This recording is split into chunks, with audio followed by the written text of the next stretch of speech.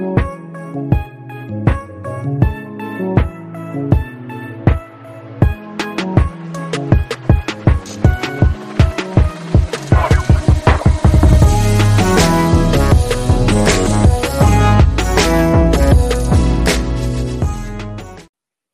to another episode of the No Ceilings podcast. I'm once again your host, Tyler Metcalf.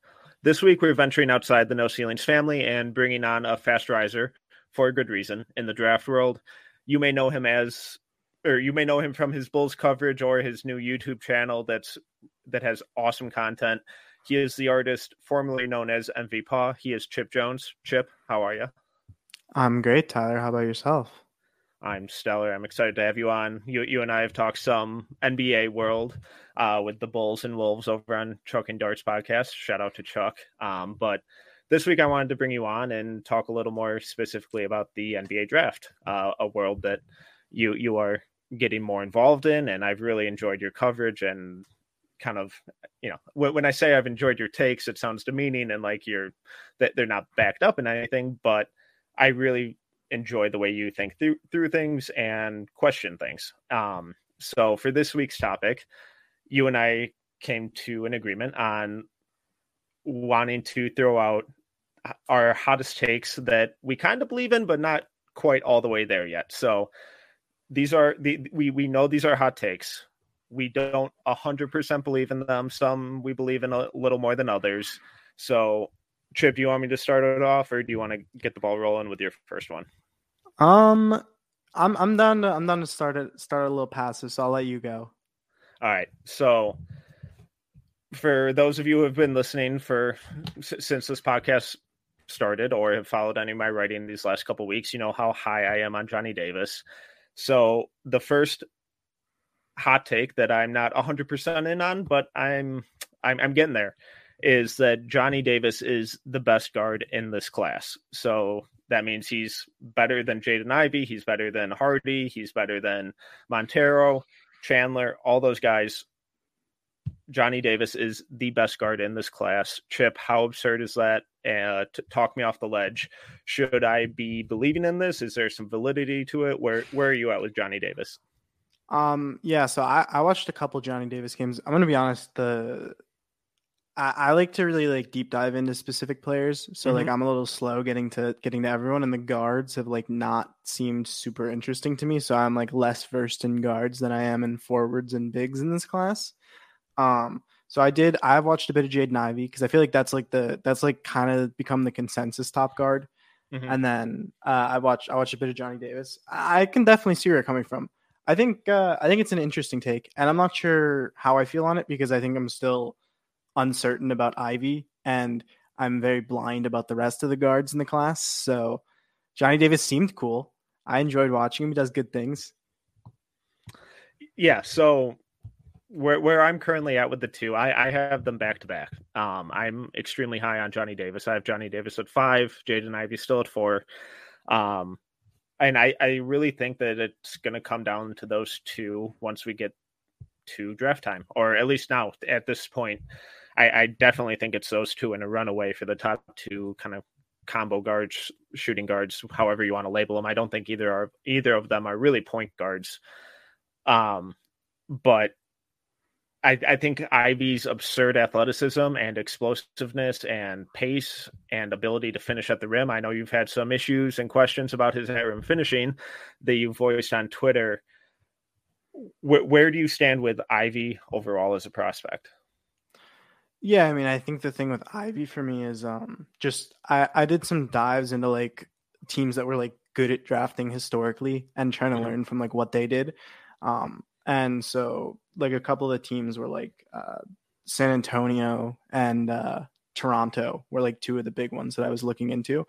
And, I feel like there's kind of always been an adage, even if it's not as pronounced as, other things, that you can kind of just get guards later in the draft and you don't necessarily need to spring for guards early. And I kind of looked into it, and generally, like historically, guards that are like not primary initiators, so they're not the player running the team, they're not point guard, right?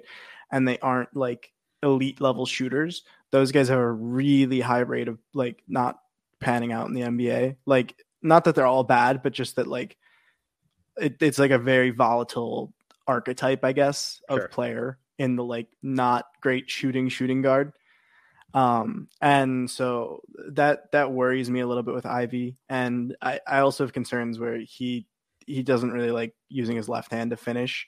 And I feel like if you're not going to be a great shooter and you're not going to be like great passer, finishing is going to be a lot of what you're doing. And if you are like really relying on finishing as like athleticism and finishing as like your offensive focal point, I would kind of like you to be able to finish with both hands. I'd kind of like you to be like very good at finishing, not like really good, you know? So it's a little scary just because like for me, the takeaway was like in general, if you take like a guard top 20 that's like a shooting guard and they're not like a knockdown 3-point shooter, that's kind of spooky, right? So then it gets weird because it's like Jaden Ivey is like there. I can't imagine a world where someone unironically thinks Jaden Ivey is not one of the 20 most talented players in this class. But at the same time, if I'm not trying to take guards in the top 20, do you just put Jaden Ivey as like the 8th best player in the class, like 21st on your board? Because you're like, nope, not taking guards. You can't shoot top 20. And it feels a little weird. And honestly, I kind of watched like 3 or 4 games of Ivy's and I was like, you know what? I'm going to deal with this later. That's future use problem is what you're saying. Yeah, exactly. So I kind of get where you're coming from, but I'm still a little higher on Ivy, and not as high as some other people who I've seen have him as high as number 1, which I think is aggressive. He might be the most fun player in college basketball to watch, but this take is also about Johnny Davis, and I don't think Johnny Davis is that far behind him something that you brought up with Ivy is the versatility in his finishing game. And I think Johnny Davis is leaps and bounds ahead of Ivy in that realm. Ivy's look a little better because he has that electric first step that really no one can compete with. And getting to that right hand is almost impossible to stop, at least on the college level.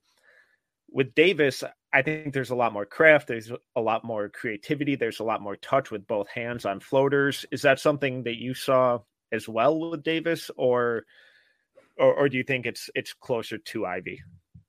Yeah, I mean, I think to be honest, like when I watch Jaden Ivey, it's like I feel like there's oftentimes an issue with like draft analysis where it's like player A was put in a position to succeed and they succeeded. And then you're like, oh, well, player B wasn't put in a position to succeed. But if they were, they totally could have done it too. And then you end up like overthinking it and missing.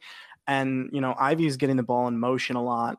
And, you know, he's scoring a lot of these, you know, transition buckets. And in general, the team has like, it's not like optimal spacing, but they've got like some spacing out there. And they're bigs, you know, even if they're not 3-point shooting spacing, they have like, you know, vertical gravity, and you can't necessarily fully help because then he's just going to throw a lob to Zach Edey. And, you know, so I mean, the one thing that I looked at with Johnny Davis that I found really interesting was I feel like when you look at his finishing numbers, he's shooting 51% at the rim in the half court this season, which is like not particularly great. But at the same time, I was looking at his numbers last season compared to this season, right? And the 4 most common teammates he had on the court with him last season were shooting 37% from deep and attempting 39 threes per 100 possessions. That's pretty good spacing.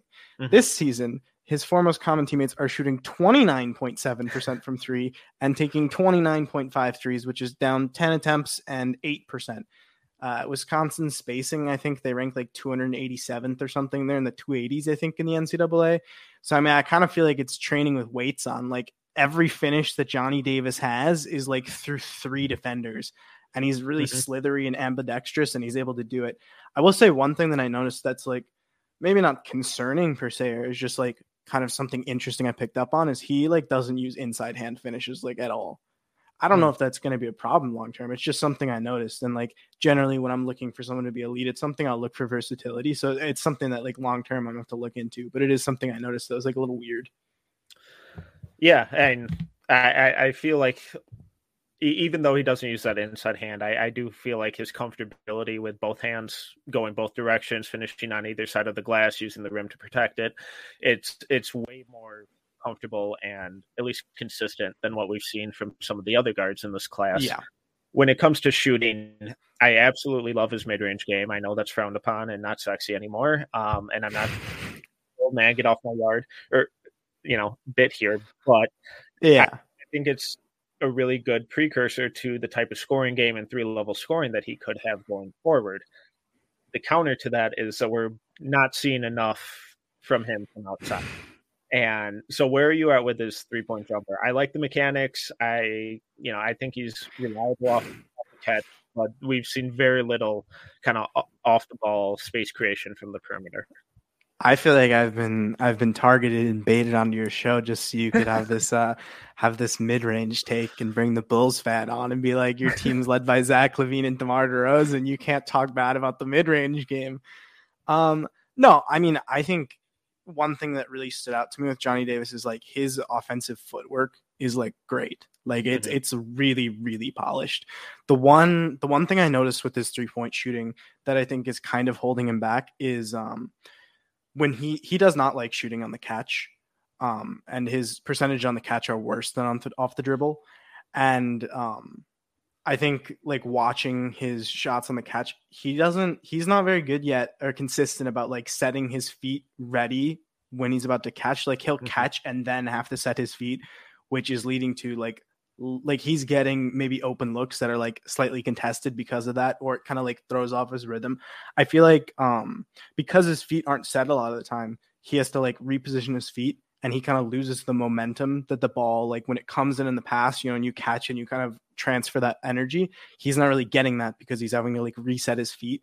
So I think that's one thing. And something like that I think is maybe a bit easier to fix, which can be a good thing, right? Because it's like, oh, you just like fix that and all of a sudden he's shooting 38% in the NBA and everyone's like, oh my God, I didn't know you could shoot like this.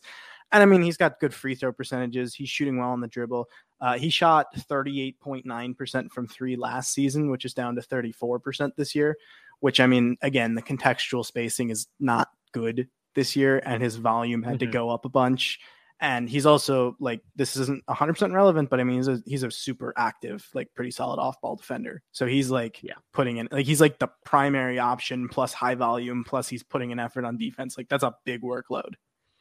Yeah. And I'm glad that you brought up, well, there are two things there that I'm really glad that you mentioned is one, how much he actually defends and the level that he defends at, and then his footwork. And I think those kind of go hand in hand with each other, because offensively, I do love his footwork. Defensively, I love his work rate. I'm really not in love with his defensive footwork, at least on ball. I feel like he crosses his feet a ton. He turns his hips to turn and chase a lot. And I think that's really going to get him in trouble in the NBA. But he's getting away with it a lot right now because that work rate is so high on and off ball. And I think he's really good at screen navigation. So, it as someone who's a huge fan and proponent of quality footwork is kind of the basis for quality defense, it's tough for me to label him as a good defender. But when you see his instincts, his work rate, his screen navigation, it encourages me more than it would for someone if he just had that sloppy footwork and kind of went through the motions on defense. So for sure, defensively, where are you at with him? So I liked a lot of the things you brought up there. I think the footwork thing is like big because I noticed, I think because of the footwork being a little off, he's kind of like, I think he's kind of like a fake good perimeter defender. Like when players drive into him, he does a really good job of like sticking with drivers and like contesting and, getting a bunch of steals and blocks. His event creation numbers are really good for a guard of his size and with his offensive workload. But when he's on the perimeter, he leaves guys like a lot of space. And I think it's kind of to compensate for that like turning speed and like, which I mean, he's a pretty solid athlete. I don't think like there's athletic issues. It's like technique issues.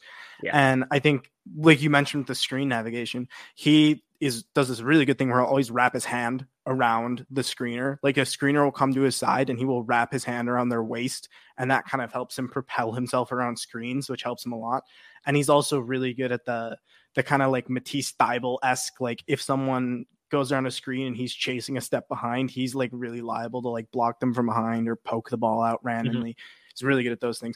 But I will say with this, like with his perimeter defense, especially when it comes to the screen navigation, a lot of the times he'll like navigate the screen quickly, but because he's not marrying himself to the ball handler and he's sitting so far back, he has to like take a step up and then around the screen. And that kind of, holds that back. But I mean, he is, I think, he's a pretty intelligent defender. And also his hands are like super active, like all the time. He's got like good ball tracking, hand-eye coordination, he's getting his hand on the ball all the time. Yeah. So I'm still not bold enough, I guess, to put Davis over Ivy as that number one guard, but I'm really damn close, and it'll be interesting to see how Davis really kind of continues through Big Ten play, especially since everyone knows that he's the focal point of that offense, and as you pointed out earlier, he's really kind of the only one who is a shooting threat. So, Chip, what is your first hot take that you kind of believe in, but not 100% yet? I'm gonna start it off a little easy here. We're gonna get deeper as we go. Good tease. So my first one is gonna be about the bigs, because I've got a qualm with the state of the bigs in this class. I feel like it's kind of, I don't know if you get the same impression. I'd like to know what you think on this. People think this is a weak big class, right? Like in general, I feel like people say it's not that great. Interesting. Maybe that's changed. Maybe it's, my own personal lens is missing out. But I feel like I've heard people say this isn't like a super strong big class. So I did a little diving, because I was like, I don't think that at all. I think this is a really good big class, actually. So I went to look at like previous draft classes. So here are my qualifications to find how many good bigs every draft class has had, right? So I started with 2016, because my first qualification was they need to stick for 6 years. If they play in the NBA for 6 years, that's like you relatively were like, okay, you were at least a role player. Yeah. And then you need to have played 50% or more of your minutes at center, according to basketballreference.com, as a way to filter power forwards versus centers. Yep.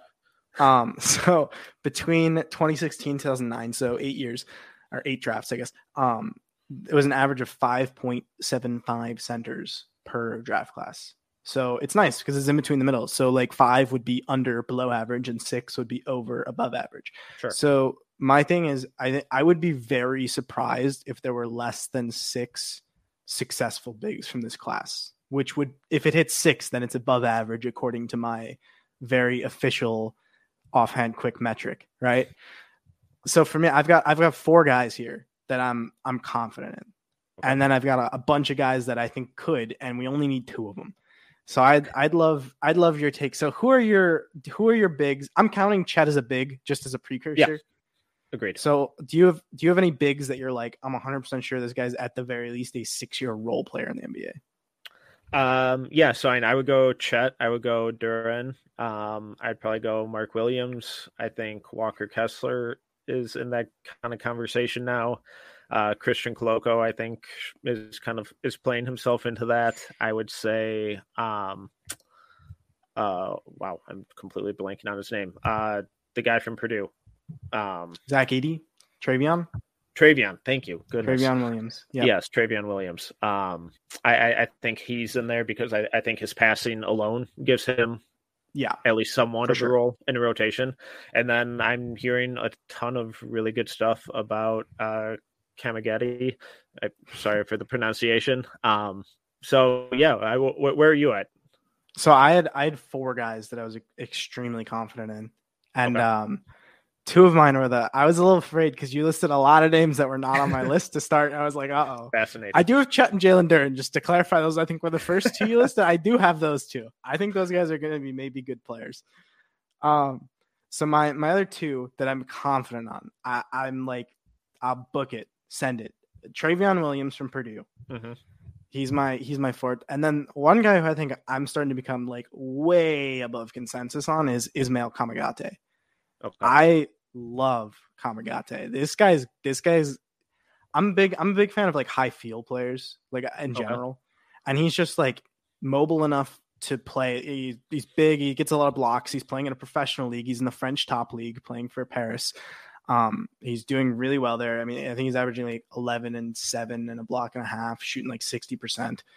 I think he's competent. He's getting close to being competent enough to like make dribble handoff decisions that aren't like extremely basic, just going to give this to the ball handler.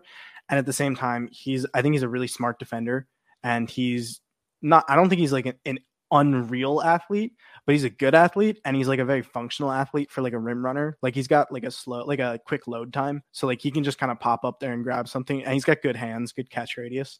So I mean, I think just as like a rim runner and a rim protector, and he's pretty mobile. He's like maybe like 6'11", I think, but he's mobile. So I mean, he's like a guy you can switch, and he's pretty smart.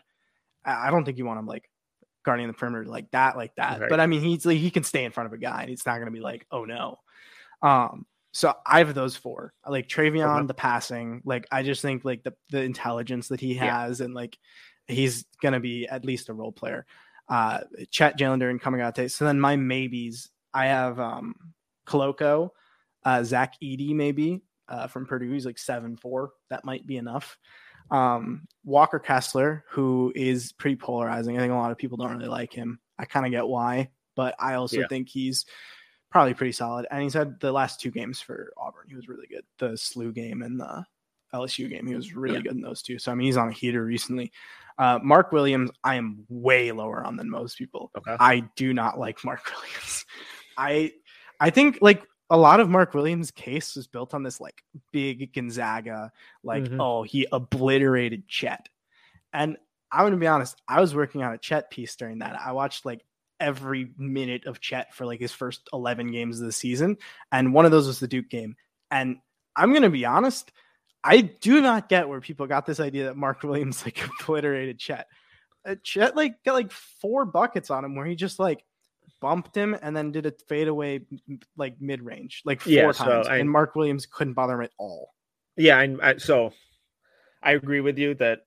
But on one side, I think Mark Williams was probably the best player on the court that night. On the other hand, the stuff that the hate that Chet got after that game was so overblown because all people saw was Paolo put his shoulder through him for an and one finish one time, and they immediately wrote him off. It was like, oh, Paolo's number 1, Chet sucks. Look at the skinny white dude. He's awful.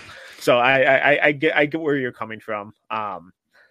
But so. So are you saying that this center class has a lot of talent at the very top, or that it's just deep and there's a lot of quality throughout? It's deep and there's a lot of quality. So just to really quickly just run through the names also that I had Koloko from Arizona. I think he's solid. I mean, he's close to being like a for sure for me. Walker Kessler's are like pretty solid. I think Mark Williams, Zach Edey, Colin Castleton in Florida. I think he's doing really well. Florida's going kind of under the radar, but he's doing pretty well for them. Yannick Nzosa coming into the season was super high. People are a lot lower on him now, but I mean, I still think with like the physical tools and what he shows, like there's definitely a chance there. And then I really like what Marcus Bingham's done in Michigan State. I think he's gone a little bit under the radar. And then Orlando Robinson. Are you familiar with Mr. Orlando Robinson, Fresno State center? I'm not. Okay. Educate me. He's like 3 years in. He's a junior playing for Fresno State. So he was always kind of like putting up like decent numbers, but nothing great. And he was kind of like he can kind of pass, he can maybe kind of shoot, like versatile, but not really there yet. And then this year he's kind of just put it together, and his numbers are kind of just like off the charts. And it's like, at some point you do enough where it's like, okay, these numbers are just too good. So right now, Orlando Robinson, he's 7 foot 235. He's averaging 19 points, 8 rebounds, 2.5 assists, a steal, and a block and a half a game, while shooting 57% on twos, 34% on threes at 3 attempts a game, and 81% from the free throw line. So, I mean, I haven't watched a ton of his, but I know the stat profile is insane. And he seems to be a pretty competent passer, and he's like a good defender, and he uses his hands well, and he can kind of shoot. And I feel like that's like a really good base at 7 foot to get into the NBA, even if you're not in the biggest conference. And then obviously, I don't know if you've heard, I don't know why I said obviously, the new kind of like trendy one. Have you gotten eyes on John Butler at Florida State yet?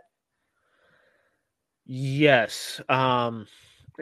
Is he the really skinny one? Yeah. So I'm pretty intrigued by him.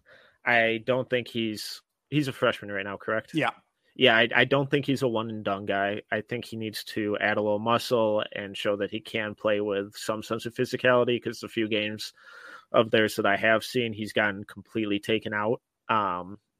just on a physicality standpoint.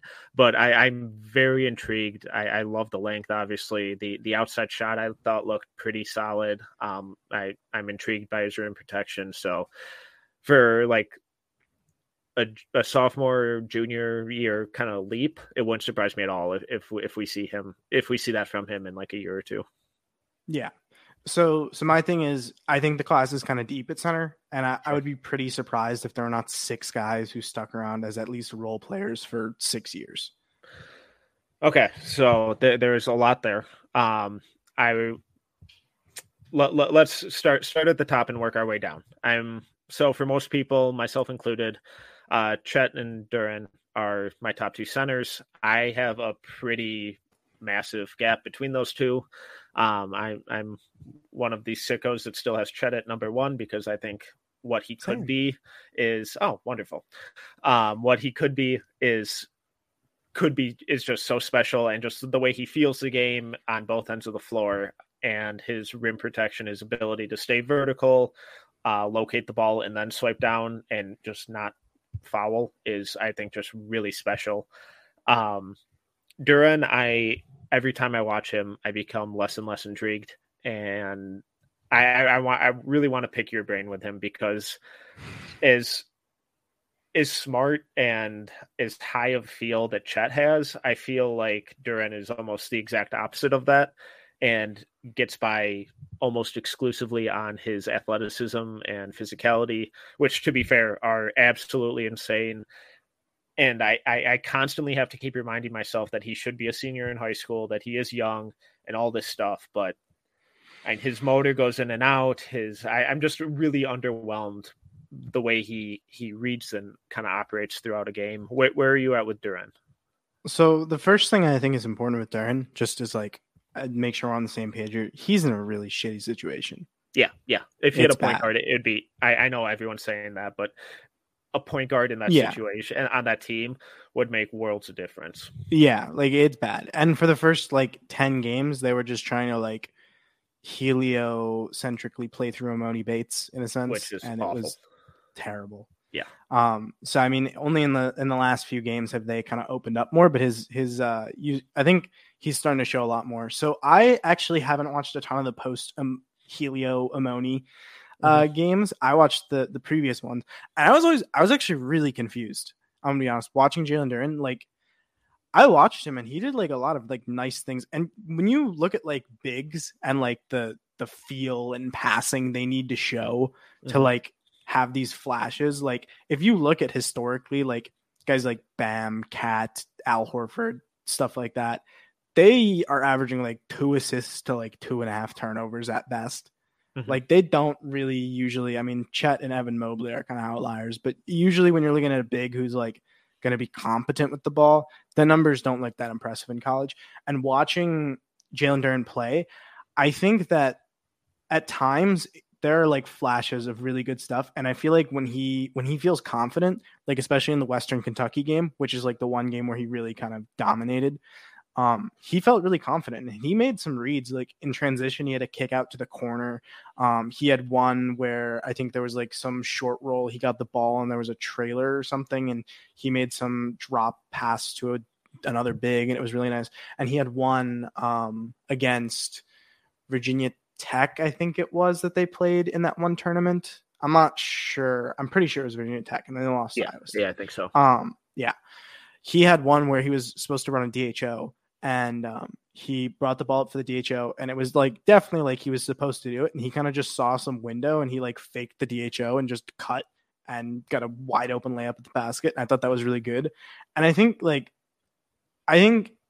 Duren kind of gets locked as like low feel and maybe like slow processing speed, but I think part of it is there's just not really reads to make. Like the offense is just bad.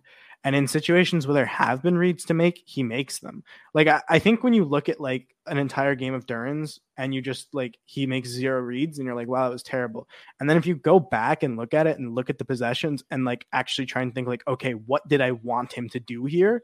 There's not really anything for him to do. So yeah. No, so I think that's fair. And in his last couple games, some of that passing out of the short roll has definitely looked better, and it's been a little more decisive, and he's been a little bit more confident in that, which, as we progress through a season, those are the steps that you want to see these guys making.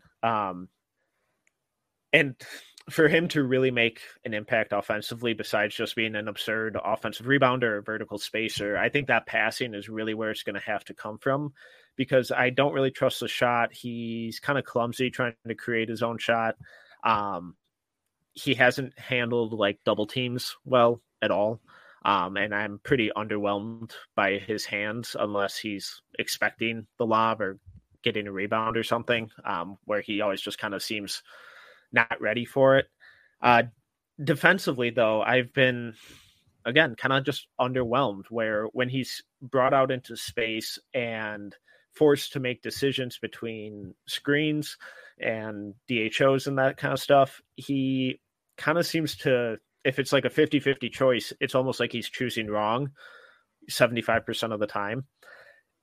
Again, I think a lot of that is youth, and you just need those reps. You need that experience. You need to see different things, because the athletic tools to be that versatile defender are there.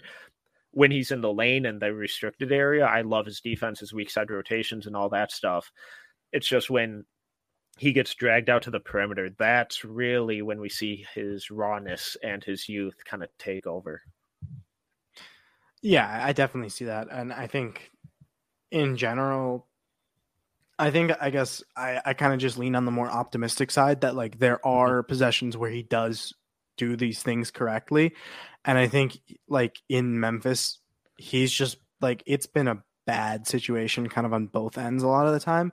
And just generally with how the Memphis defensive system works, they're like extremely aggressive with on-ball pressure with their guards. And that like kind of throws this off, where people like, I think a lot of the times on these like DHOs and pick and rolls, like their guards will play really aggressively, and then maybe sometimes they'll gamble, and then they kind of just put him in a position where it's like he has these impossible choices to make, because their guard is just gambled and is completely out of position now. And so that, I think I kind of like the flashes. I think I combine the like, I'm optimistic about the flashes, plus I kind of expect less flashes from bigs, just because they don't usually show it as much, especially at like a young age. Plus he's super young for the class. Plus I think his situation on both ends of the court is just really bad. Yeah, no, I completely agree. I'm really excited to see him out of Memphis, because I think he could be really just one of these massive lottery ticket type of prospects, where in the right developmental system, surrounded with a point guard, having at least a shooter playing with him, I think he could look completely different. For the sake of time, because shocker, we're running long on these guys because they're fascinating, and I'm going to have you back to really dive into them again. Yeah. My next group of 5 on these guys are Mark Williams, Walker Kessler, Christian Coloco, Travion Williams, and Kamagate. I'm assuming Kamagate is your guy out of those 5. Yeah. So if we were drafting today, where would you feel comfortable taking him, and why? What separates him so much from the rest of that group for you? I think for me, like, I look at it as like I think the thing with centers that's kind of like a nice litmus test is Charlotte, right? Charlotte's like super center needy, and they might be picking in that kind of just outside of the lottery range. So it's kind of like, what if I were Charlotte, would I be willing to take one of these guys? And I think with Ismail Kamagate, the answer is actually kind of yes. Like, I wouldn't hate taking Ismail Kamagate at like 15 or 16, like just outside of the lotto. So I really like him. I think he's just, not only is he like safe, but he's also like, I think he's pretty switchable. And I think when you come to the playoffs, you get these bigs sometimes that are like talented, but they just can't really switch. And if they can't really switch, then like in the playoffs, that makes scheming a little bit harder on the team. And I think Kamagate is just someone who I'm confident is going to make good decisions, and I'm confident can kind of do some switching stuff. And I just generally like, his rim running stuff. And I like some of the decisions he makes as like, he doesn't really get a lot of opportunities as like a short roll guy, but in the few that I've seen, he makes pretty good decisions. So it's kind of just, I think he's like a smart center who's going to be switchable. And I think he's a pretty good rebounder, and I think he's going to make good decisions. And I think he's a really smart rim protector. Okay. Well, once I do the deep dive on him, I'm going to have you on, or at least just bombard you with messages on offline and really go at it with you, because I love all the French guys this year. Again, another teaser. So I'm going to move on to my second kind of hot take that I'm not 100% in on, because his advanced numbers and his stats and all that stuff are absolutely ridiculous this year. But I'm not sure that Keegan Murray is a top 25 prospect in this class. Where are you at with Murray? So Keegan Murray is one that I have a soft read on. So it's like I'm at the stage where I have more questions than answers, just because I haven't seen a ton.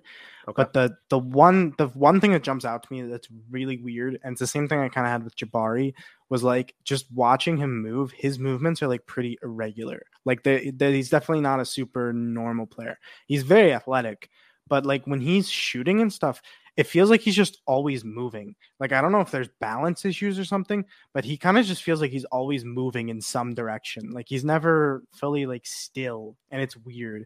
Like when he's taking these like pull-ups, he's just moving in a direction. And sometimes it's not even the direction he was moving before he takes this like mid-range pull-up, and he's just like driving to the baseline, and then all of a sudden he takes the pull up and he's like moving towards the basket. And it's like, I don't know why you're making this harder.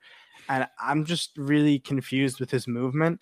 And then I think he's maybe not so overwhelmingly good that he's going to get a bunch of like, a team's going to pick him and give him a bunch of reps and like where he thrives at Iowa and like post ups and stuff. I don't know if he's going to get a bunch of touches like that. And then I think the two things they gave on the floor are like passing and shooting, and I'm not really sure he does either of those particularly well.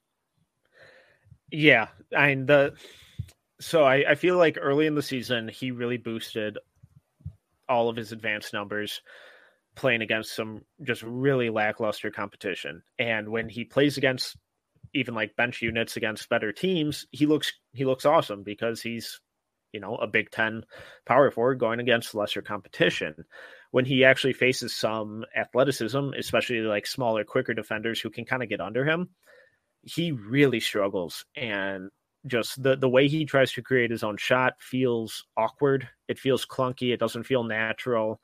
The shooting is okay. I guess I struggle to really buy in on it. And then you mentioned his athleticism, and I think when he attacks the rim and his like vertical pop, I do think that's when he can really show off his athleticism. But I don't see any of that laterally, especially on defense and on the perimeter. I don't think he communicates well on or off ball defensively. And I'm just not sure how that kind of lack of lateral quickness, that lack of space creation, that lack of really confident, just pure jumper, how that all translates. And I get kind of like a lot of like Nick Batum vibes from him, but I'm not sure which version of Nick Batum it's going to be, whether it's Charlotte Nick Batum, who is a dumpster fire, or Portland Nick Batum, who was, you know, a fringe all-star, or this Clippers Nick Batum, who is kind of a small ball 4-5, who just really excels in his role doing the dirty work. He's just a prospect that I know a lot of people were super high on at the start of the year because his advanced numbers were so outlandish. But I feel like, especially once we get into Big Ten play and we see these more athletic defenders go on him, I think he's just really going to struggle. Yeah, I mean, I think that's kind of already showing, right, where we've started getting some tougher competition, and in those games he's really struggled. Especially, I think the Iowa State game, he had a really, really rough time in that one, and it was the best team he's played all season. I think maybe Illinois, I think, but you know, I think for me, I definitely need to get more like into him. So I don't want to give some like outlandish take of like he isn't good. I've seen two games. Also not what I'm saying. Yeah. It's just like, for me, I feel like he's one that I need to really feel like I have a deep understanding of to be able to project, because he doesn't do the like the easy things that get you minutes in the NBA, which are like shooting and passing. Like if you just if you're a connective passer and you can shoot, like NBA teams are just going to put you on the court. And those aren't the things he does. He does like everything else. And the movement's kind of weird for me, and I have questions about it. And it's just, I feel like oftentimes watching him, like when it goes in, it's like, okay, cool, that went in. And then when it doesn't go in, you think about the process more, and it's like, wow, that was really kind of unsettling to look at. Yeah, no, I think that's a really important point where, especially with these college guys, where I like to focus more on the process than result, where, you know, if like when we look at Bryce McGowan's or Max Christie, the result hasn't been good for their shooting, but I've really enjoyed their process and how they've gone there and the mechanics behind it. And Murray's almost the inverse of that. So I'm not 100% there. I still have Murray at like 20 or 21, but he's kind of rapidly falling for me, and I'm kind of getting closer that he may not be a top 25 prospect come draft time. But what is your next kind of hot take that you're not 100% in on yet? So I actually think you made a great point. So I think I can sell you on a prospect here. You said you care more about the process and not the outcome. Are you familiar with French forward Ousmane Dieng, who's currently lighting up the Australian NBL for about 4 points a game on like 18% shooting?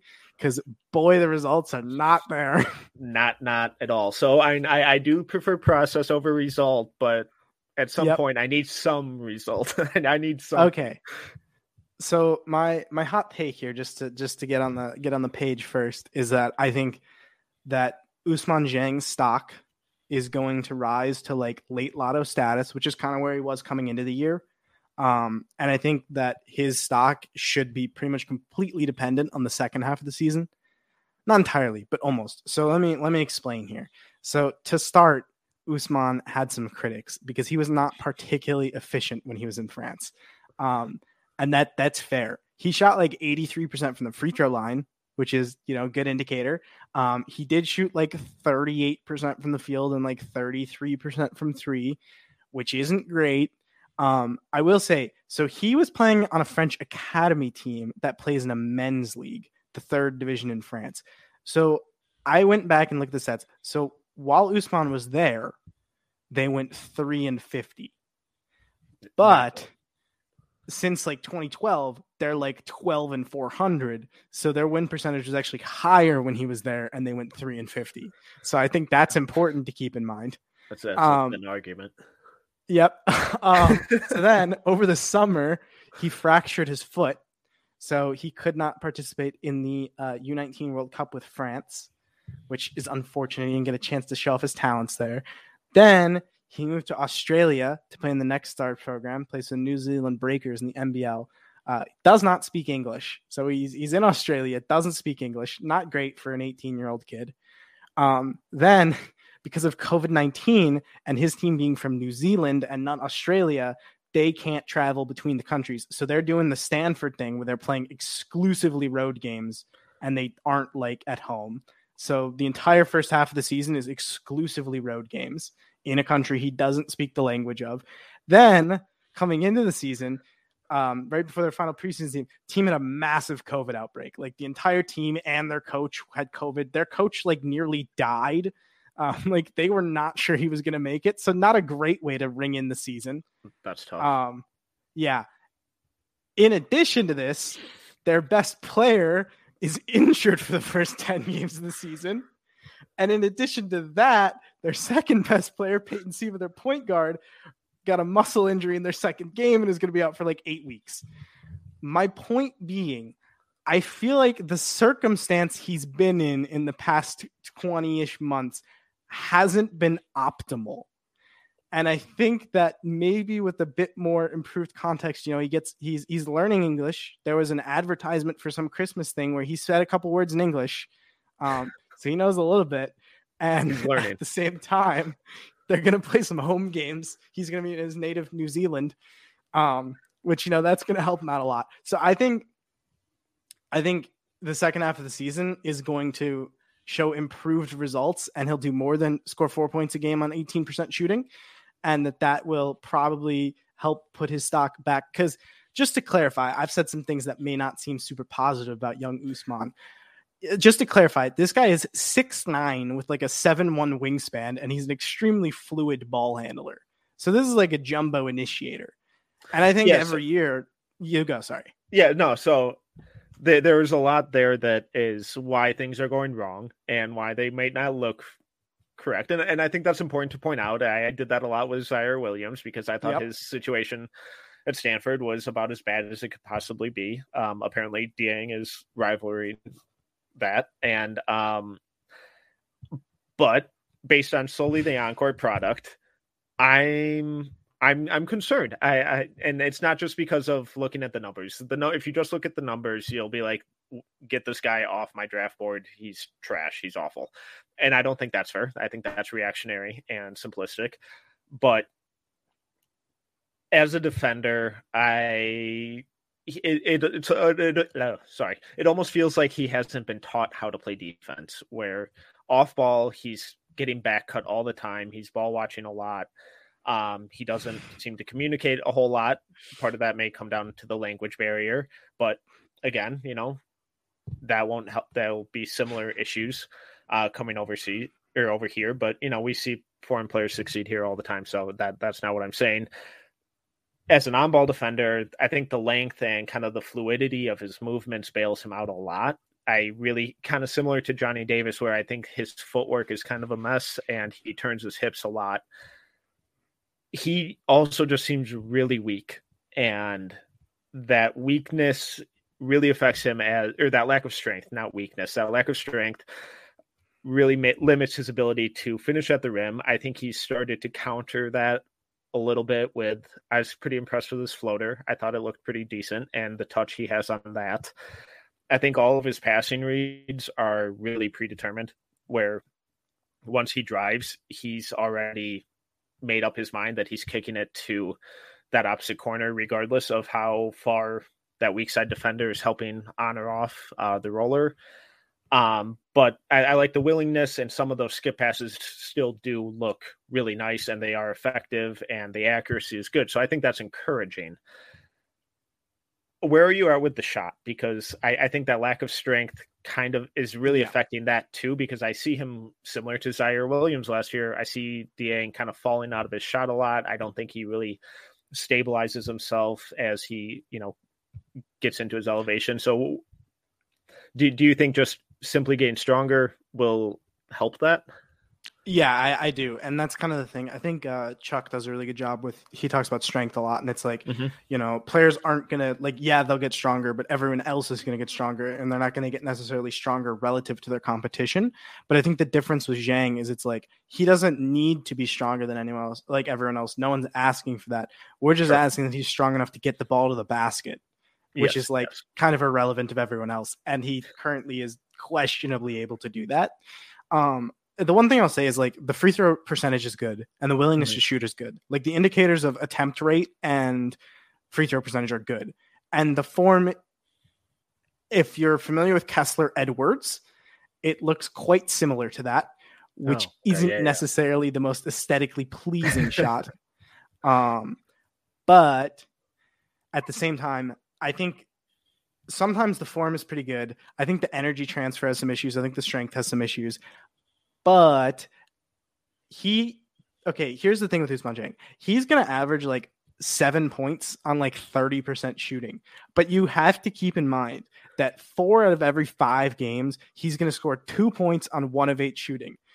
But that one game that isn't the other 4 out of 5 is so good because the other ones are so bad that it's so in the preseason, he had a game where he had 18 points, 8 rebounds, 3 assists against one of the best teams in the NBL who are actually playing their starters. And the craziest part is they played this team in their final preseason game before they had the COVID outbreak. And then they played them in the first game of the season, right? And this team had changed their game plan to counteract what Zhang was doing in the first game. So the Breakers get him off Chicago action where he comes out of the corner, pinned down into a dribble handoff and gets downhill. And, he was making passing reads and he was getting the basket and he was finishing. That's how he got his 18 points against them in the first time. So in the second game, they decided to just blitz him off these dribble handoffs. They would just blitz him. and he beat them with the pass. So he had like 4 or 5 passing reads where he was manipulating defenders, like looking them off. Like one where they blitzed him and he was able to, like, he has like super long arms and he whipped the pass around the big man, I think. And then he had one where they went to blitz him and the guard, the person who's guarding him originally, went like under the screen to like, because the other guy was kind of like hard hedging, I suppose, right? And then because that guy committed under the screen, he like easily like shifted directions and had some bounce pass into the roller. Then they like were reading, they like helped off the corner that he was going to go to the roller. So he locked in on the roller and then fired a pass to the corner, like manipulating defenders. So, I mean, he makes great reads and he's a super fluid ball handler. And there are positive indicators of the shot. And he does have games where he plays really well. Like he had a lot of games in France where he would put up like 20 points on like 8 of 11 shooting or something.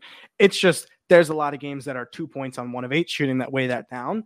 But at the same time, when you're looking at a guy that's 6'9" and can make advanced pick and roll reads and is a fluid ball handler, and he's got good balance outside of the strength things, like when he's closer to the basket, the balance is really good and the body control is good. And I think one thing that's big with him that I think I've started to notice is you talked about the predetermined decisions. I think it can often come off like that, but actually he's just horrific at reading the second level defenders, like just really bad, just has no clue. Okay. So it's like, I think that's kind of better because 2 things. 1, I think that can be improved a little bit easier than just being predetermined at everything. And 2, he's been playing his entire life with FIBA rules. So they can just sit a guy in the paint. So like every time he goes to the rim, there's just a dude sitting there. But in the NBA, they can't do that.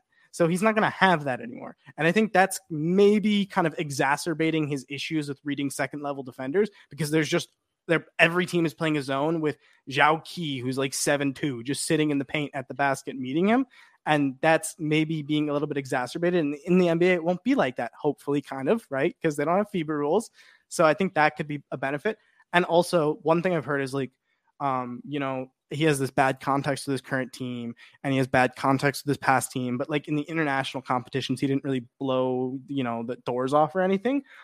But again, he had some games where it wasn't particularly good, but like in the 2019 FIBA U16 European Championship with France, in the semifinal game, he had 17 points, 5 assists, 0 turnovers on like 50, 40, 100 shooting and was a team high plus 31. So he has these good games and the potential is like obvious with like a 6'9" primary initiator, right? It's just about getting there. And I think, every year you get guys like Zaire, Zaire doesn't really count, but like Josh Primo, where they're like super raw and the numbers don't really match up. And I think teams like taking a chance on guys like that and they think they can fix them. And I think a team's going to think that with Usman and they might be right. Yeah.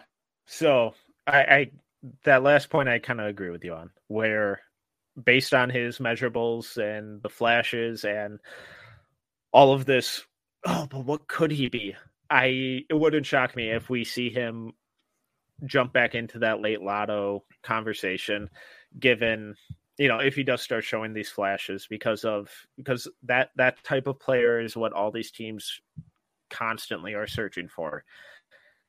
My only concern is that he's going to be a lot more raw than they would have hoped, that he's,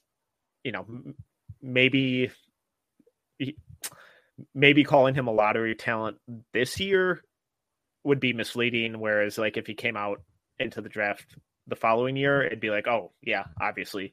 But with the draft, it's always a long-term kind of process and projection. And that's what the whole kind of basis is for it. If you're doing it on a short-term 1-year basis, you're either probably A, contending for a title, or B, doing it wrong. So speaking of long-term projections, I'm going to pivot into my final hot take, and this is the one I believe in the least. I think it's also might be the hottest, that Moussa Diabate is the best long-term NBA prospect on this Michigan team. When I say that, it sounds like I hate Caleb Houston. I don't. I really like Caleb Houston. I still have him as a lottery guy. I think he still has a lot to show. But what Diabate has continued to do, I just continue to be impressed with.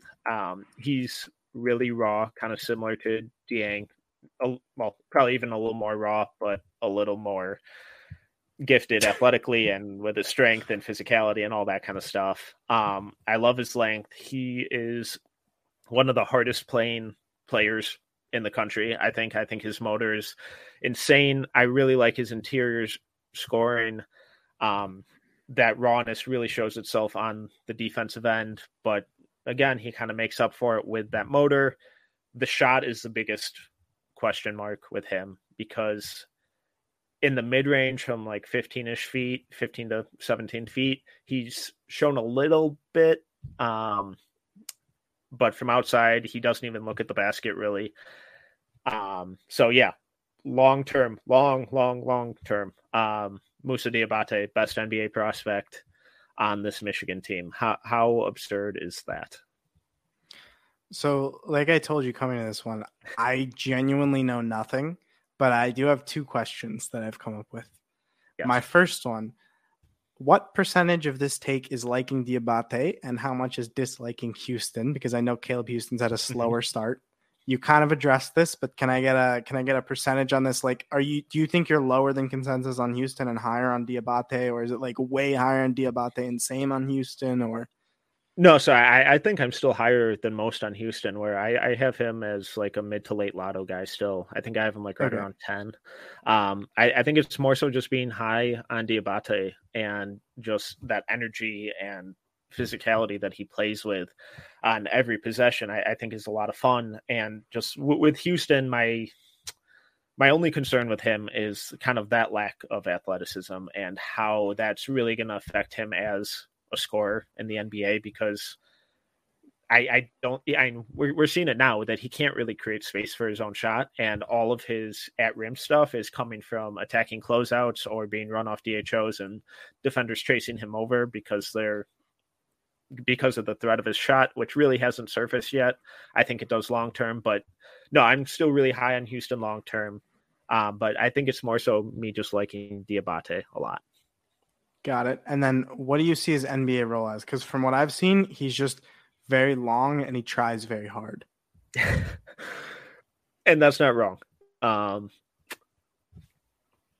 not entirely sure. And that's where the shot comes into play. Because if the shot really does turn into something, then I think there is some kind of small ball 5 potential there, given his defense, his rebounding, his toughness inside, where you're not really going to outmuscle him or outwork him. Maybe Montrezl Harrell, if that shot never does come around, where he's a smaller dude and he's just constantly outworking everybody. If that's his long-term kind of role, I think that's a really good career for him. I think that also means that Caleb, and that does end up outperforming Caleb Houston, then I think that's more of an indictment on what happened to Houston. But for Diabate specifically, I think that toughness, that motor, that interior scoring, the flashes of rim protection, the interior scoring, I think that gets him a role when the shot comes around. If the shot comes around, then I really think that elevates him into a meaningful role in a rotation. All right. I like it. He's got a cool name. Yeah, it's very, very cool name. And he tries hard. he does try very hard. That's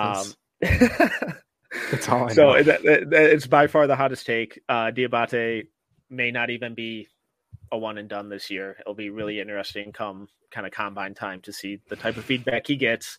But let's wrap up with what is your final hot take? This is a fun one because I feel like everyone dislikes this one. I think that Jabari Smith Jr. is going to go no higher than number 4 in the NBA draft, despite him being considered, I think it's fair to say consensus top 3 is what most people feel. A lot of people have him number 1. I think he goes no higher than 4. Wow. So why do you hate Jabari Smith? So just to clarify, if I'm saying the guy's going to be the 5th or 4th pick in the draft, you hate him. I don't hate him. I actually quite like him. I think he does a lot of really cool things. I will say I do it's getting better, but there was a point where I kind of disliked the way that people talked about him. And it kind of felt like I kind of got the impression that maybe people weren't really paying a ton of attention when watching him play, just because I would read reports and people would say things like elite vertical athleticism, and then I would look at him play basically exclusively below the rim, and I didn't really see elite vertical athleticism. And so here's my thing, right? Is his movement patterns are weird. And I've addressed this before, but just to like his lower body, like he's super light on his feet. And defensively, like his defensive footwork is sensational. Yeah. At the same time, if you're going to take a guy top 3, you want offensive upside. And if you're looking at him for a mainly defensive prospect, I think you want like rim protection. And I don't really think he's much of a rim protector because he's not a particularly good vertical athlete. And that kind of tracks so far. He's not really blocking very many shots for someone who's 6'10". So I don't really think he's much of a rim protector, but I do think he's a really good wing stopper defensively. And I think he does good things at the point of attack. Offensively, that's kind of more where my qualms come in. So number one, I have big concerns about his finishing. He's a great shooter, like does great things as a shooter. No one's going to deny that. However, I do have concerns that he can kind of maybe get marginalized a bit, and that the avenues to success for an NBA forward that isn't super bursty, because like you can argue about Jabari's athleticism all day. I don't think it's unfair to say he's not very bursty. I don't think anyone thinks he's really an explosive athlete. So I mean, he's not going to out athlete NBA players for the most part. And his finishing scares me, because if you can't get those easy points around the basket, that can oftentimes really cap your offensive ceiling. And I have concerns because his finishing in the half court on non-post ups is like 56% right now, which for someone of his size is pretty bad. And he doesn't get to the rim a lot. And I have a concern where every single time that he's faced with an opportunity to finish, and it's kind of like he can do whatever he wants, he will always finish with his left hand. And when he finishes with his right, there's a lot of very ugly misses, like that are not even remotely close. Like he's just kind of tossing it up for a prayer. And whenever he goes up to finish, he brings it up and has the ball with 2 hands for as long as possible. And I think when you're finishing below the rim and you're bringing it up with 2 hands until the last second, it's a little weird to me. And then also, you see with Darius Bazley, where he's a better handler with his dominant hand, but then wants to finish with his offhand, and it completely caps his finishing just because he's always trying to switch hands at the rim, and he doesn't have the time to do it, and it makes everything so awkward, and it limits the amount of finishes he can make. And I'm slightly nervous that Jabari has the same thing going on. And then at the same time, like his upper body is really stiff. Like his shoulders are very, very stiff. And when he's driving to the basket, like he wants to handle with his offhand, which is not his best hand for handling, because he wants to go with his left because he wants to finish with his left, which is understandable. And also, I think Draft Pal made a really good point, because we've talked about Jabari ad nauseum at this point between the two of us. And he was talking about Franz Wagner, where it wasn't like necessarily his offensive upside was shown, and he's not a great athlete, and he doesn't have a super long wingspan per se compared to his height, right? And and then all of a sudden you come into the NBA and he's doing all these things, and everyone's like, whoa. And watching how he kind of gets downhill and stuff, there's a lot of like ball security stuff where it requires him to be super fluid and precise with his upper body movements when he's handling the ball and with his kind of ball security, and Jabari just cannot do that. And I do think the upper body flexibility is something that's going to improve with time, but I think that it's going to be a while until he gets to the point where it's like serviceable. Okay, so I love this take, not necessarily because I agree with it, because I love Jabari, unlike you, who hates him, as Yes. we covered. But so a lot there. Regarding, I think the biggest selling point on Jabari is that kind of defensive versatility at that size, and his perimeter footwork is the best I think the best in the country right now. And at 6'10", 225, that's just an obscene combination. Shameless plug, go check out my YouTube and written breakdown on Jabari's defensive footwork over at No Ceilings. Shameless plug over. I'm really glad that you brought up the explosiveness part, because that is something that I've had under kind of the weaknesses category for him for pretty much the entire season. But everyone keeps labeling him as this explosive athlete, and I think we really only see that when he's out in transition and there's no one there. And he has this free runway and when you're 6'10", I think you look a lot more explosive than you necessarily are. The offensive selling point on Jabari is that he's in the 78th percentile on catch and shoot jumpers per synergy, 70th percentile shooting off the dribble, 100th percentile shooting off the catch when he's unguarded, with 2.455 points per possession, which is just an obscene number. I like his shot. I don't like how he gets to his shot. I think the ball handling is really limited and really clunky. He just doesn't look comfortable with it. I don't think he has really any wiggle or creativity or counters to his, ball handling. And, there's like in the LSU game last night, we saw him try and get out in transition and he's just tripping over the ball. So saying that he won't go fourth, I think is pretty polarizing, given where where I've seen most people have him, including a bunch of people over at No Ceilings who have bumped him up to 1. I still have him in that 2 to 3 range. So if he's not going 3 or 2 or 1 for you, going fourth, who is jumping him in that third spot? Yes, I think the obvious ones are Chet and Paolo, right? So those two I think are probably above him. So for me right now, I think there's a couple options first. Like, I think if a team is picking top 3, that there are a couple different avenues they can go where they're going to see more offensive upside in a guy like Jaden Ivey as a guard who's super explosive and is having a bunch of impact. And I think one of the big things with Jabari is that he's having so much impact on the games. And I think Jaden kind of matches that. And then the player that I love, the player that I would take would be Adrian Griffin Jr., AJ Griffin from Duke. So part of that for me is baking in, like, I'm projecting that he's going to continue to play 20 minutes per game-ish, a little over, for the rest of the season, which he's done for the past 3 games, including a game against Virginia Tech, who is like Ken Palm top 30 team. So they're pretty strong opponents, and he did really well. So for me, I look at Jabari, and basically here's kind of a more succinct way to explain my thoughts, right? And this is kind of an oversimplification, but I think it kind of helps showing my perspective, right? I think that Jabari is sensational as a shooter on the catch, and I think that Jabari has phenomenal defensive footwork and in general just a good on-ball defender. And I think that Jabari has very good hand speed and like ball tracking that help him get a lot of steals, right? Yeah. And I think outside of that, he's kind of bad at most basketball things. Like, he's not a very good finisher. He's not a very good ball handler. His offensive footwork needs a lot of work. He's a pretty good defensive rebounder. He's not really much of a rim protector. I don't think his off-ball defense is particularly great, although I think he's a pretty good communicator, but I think he also kind of ball watches a lot.